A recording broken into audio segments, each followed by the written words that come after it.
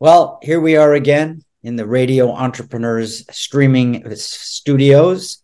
And whatever goes on in the world, we continue to stream stories of leadership and entrepreneurship and how people are running and successfully, we hope, their businesses in this economy. We only have successful leaders on Radio Entrepreneurs. So it must be a refreshing change for some people.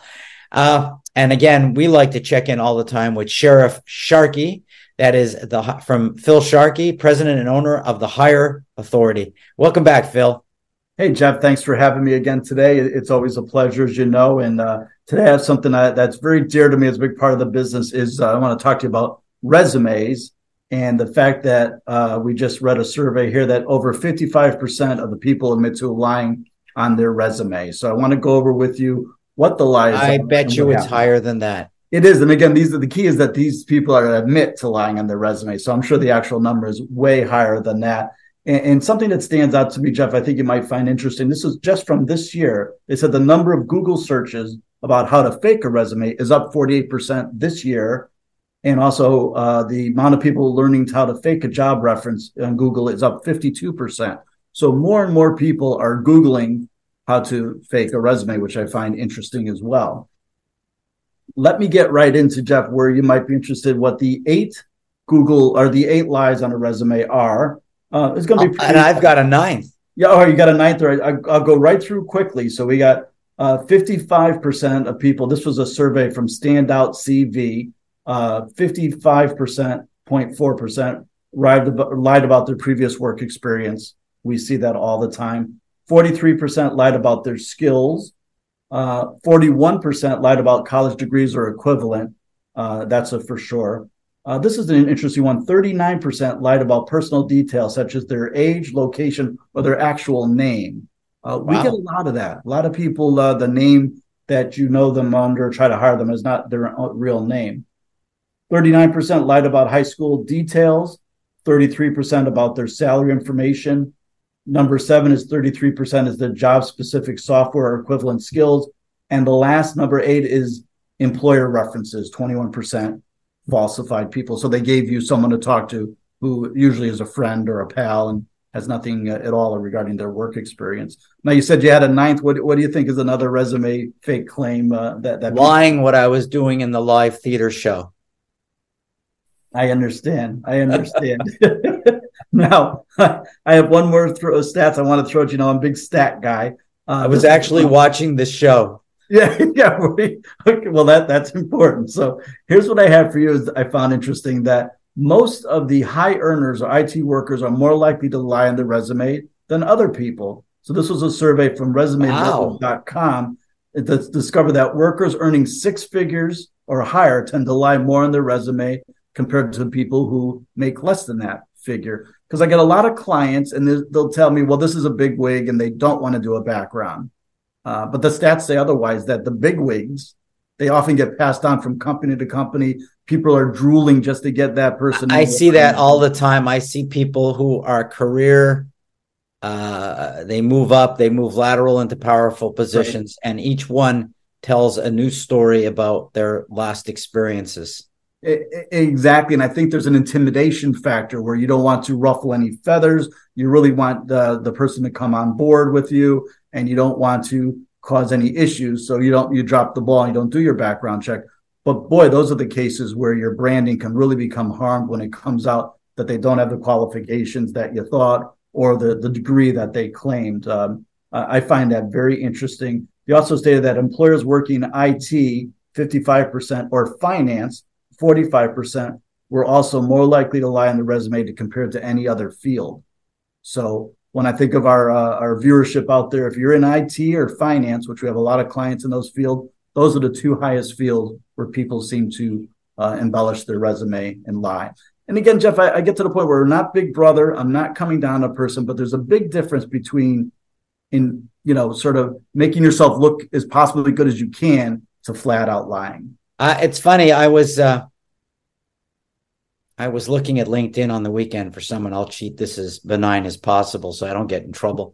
Sure. But someone I knew very, very, very well over their whole career. And I looked up their current job, and I was shocked. And then I looked through their resume, and I could see all the incorrect claims, job experiences throughout their resume. I wrote my partner Jonathan to take a look at it, and his skepticism when he got back to me. But here's a guy who got a job in a big company and built it on a platform of jet puff marshmallows.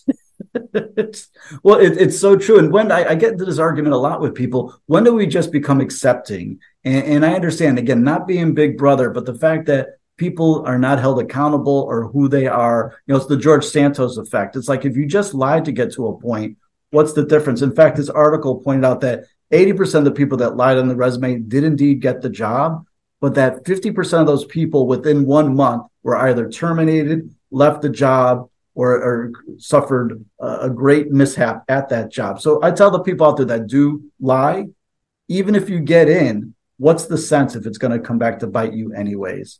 When do we become a society that just accepts it? But how many people does it really come back to bite? I would say it's a small percentage, because once you get in the door, it's not what you did yesterday that you're going to get evaluated on. It's what you're going to do tomorrow. Right. And tomorrow, if you do a bad job, and the tomorrow after that, and the tomorrow after that, then employers go back and start checking.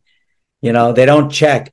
And that's sort of my point. If you don't have those skills to be in there in the first place, unless a miracle happens and you all of a sudden acquire them, you're going to be in over your head, and it's going to come back, and they're going to start checking, or bring a company like myself on board and say, guess what? That IT degree doesn't have it. So now what do you do? Now there's a big problem.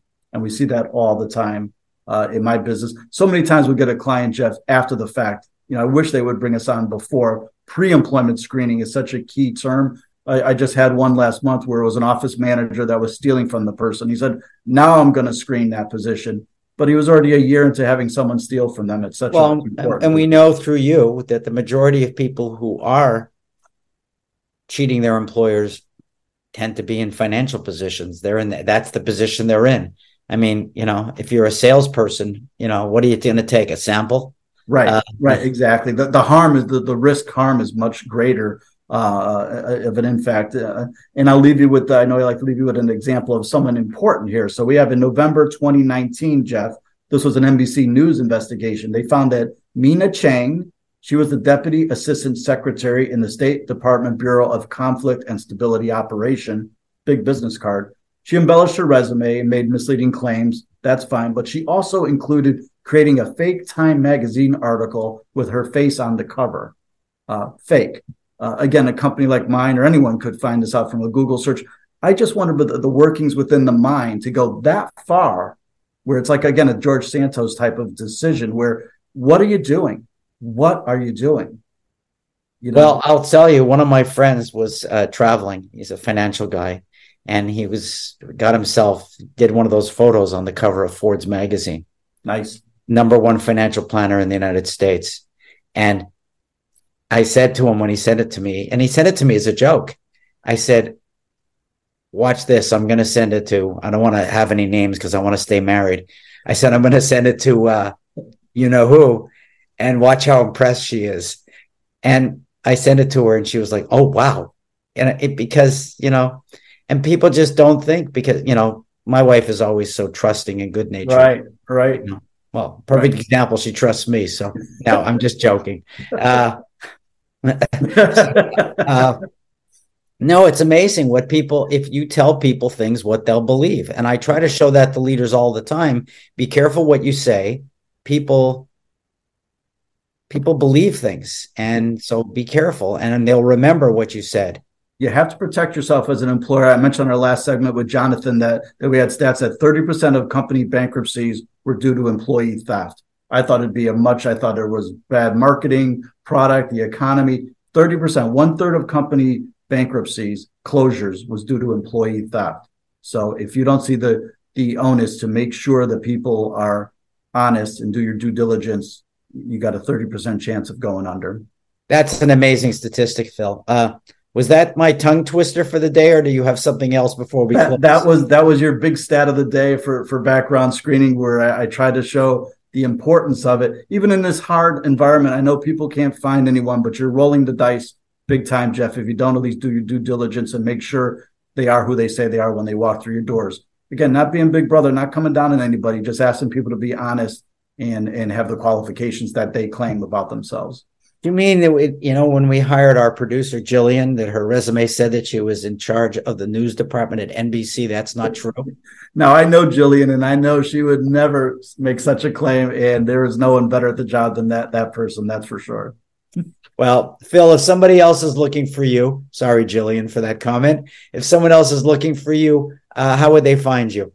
Right on the internet, hireauth.com, short for higher authority. You can Google us. You can call the number. We have actually people here compared to these large screening firms that are impersonal. We have a staff that answers the phone at 508-230-5901, or you can email me directly at psharkey@hireauth.com. That's hireauth, HIREAUTH. Well, Phil, you make the life of the employer and entrepreneur a lot easier, and I encourage everybody to get to know you. I want to thank you for being on the show. We look forward to seeing you next week again on Radio Entrepreneurs.